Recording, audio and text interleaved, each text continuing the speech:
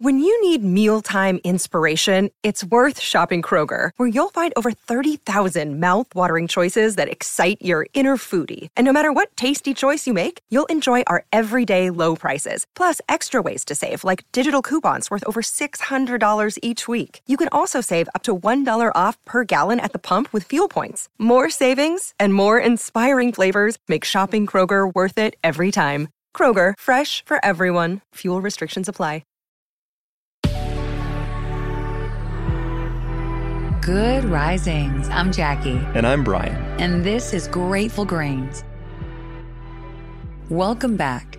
This week, we're exploring the art of invoking a specific state of mind intentionally, with purpose. We got it started Monday with sitting in gratitude. Tuesday, we were guided by music. Wednesday, we explored mindful self-praise. Yesterday, we found our happy place. And today, we're reciting our mantra. We finished yesterday's conversation about finding our happy place by exploring the idea that the technique is rooted in ancient wisdom, a form of meditation known as visualization. Today's conversation about mantras is similar, but when turning to a mantra in meditation, we're moving our focus from an imagined space onto a word or a set of words. We're using an object to direct our focus exactly as we would in breath-driven meditation. We're replacing 10,000 noisy thoughts with one singular point of focus, one singular thought that brings peace, awareness, courage, or even motivation. The word mantra is Sanskrit, derived from two roots, man meaning mind or to think, and tra meaning instrument like a tool. Mantras, from their inception, have been tools of the mind. As we've been discussing all week, our subconscious minds can direct our thoughts in 1,000 different places at once. Without awareness, we can become victims of this process.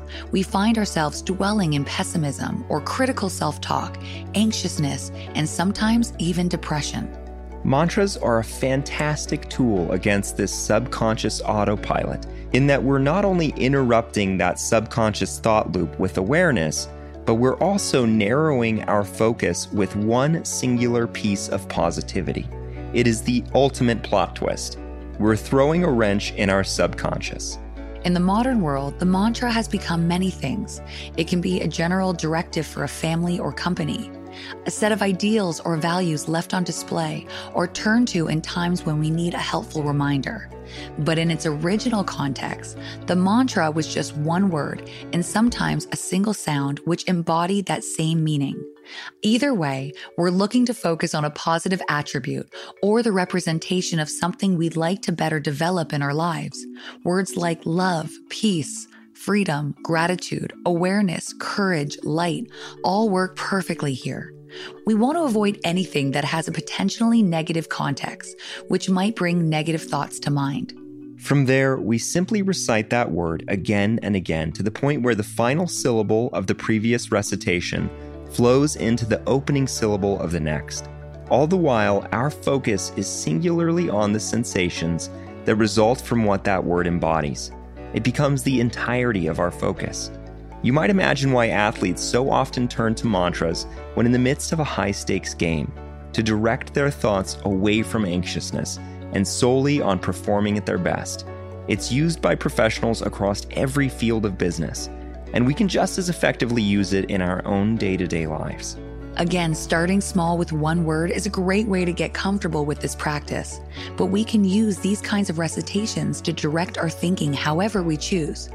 And if that's by setting forth a set of values or goals or grander ideals we'd like to embody, that's a perfectly effective tool too. It's just important that we direct our thinking toward positivity rather than what's most lacking or how we might be falling short. In closing today, we're posing a little challenge. Try reciting out loud the words, "I am grateful," for just 2 minutes. You can try it with your eyes open, or if it serves you, try it with your eyes closed, so long as you're safe to do so. See how this quick exercise might direct the subject matter of your thoughts. See if you don't start noticing things in your life you're grateful for. We'd love to hear how it goes.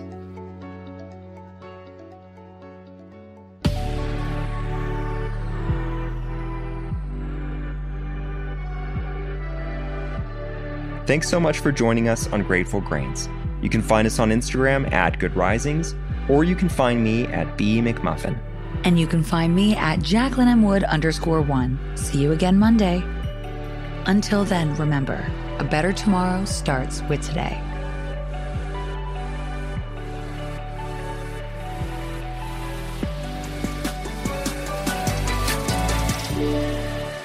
Good Risings is presented by Cavalry Audio.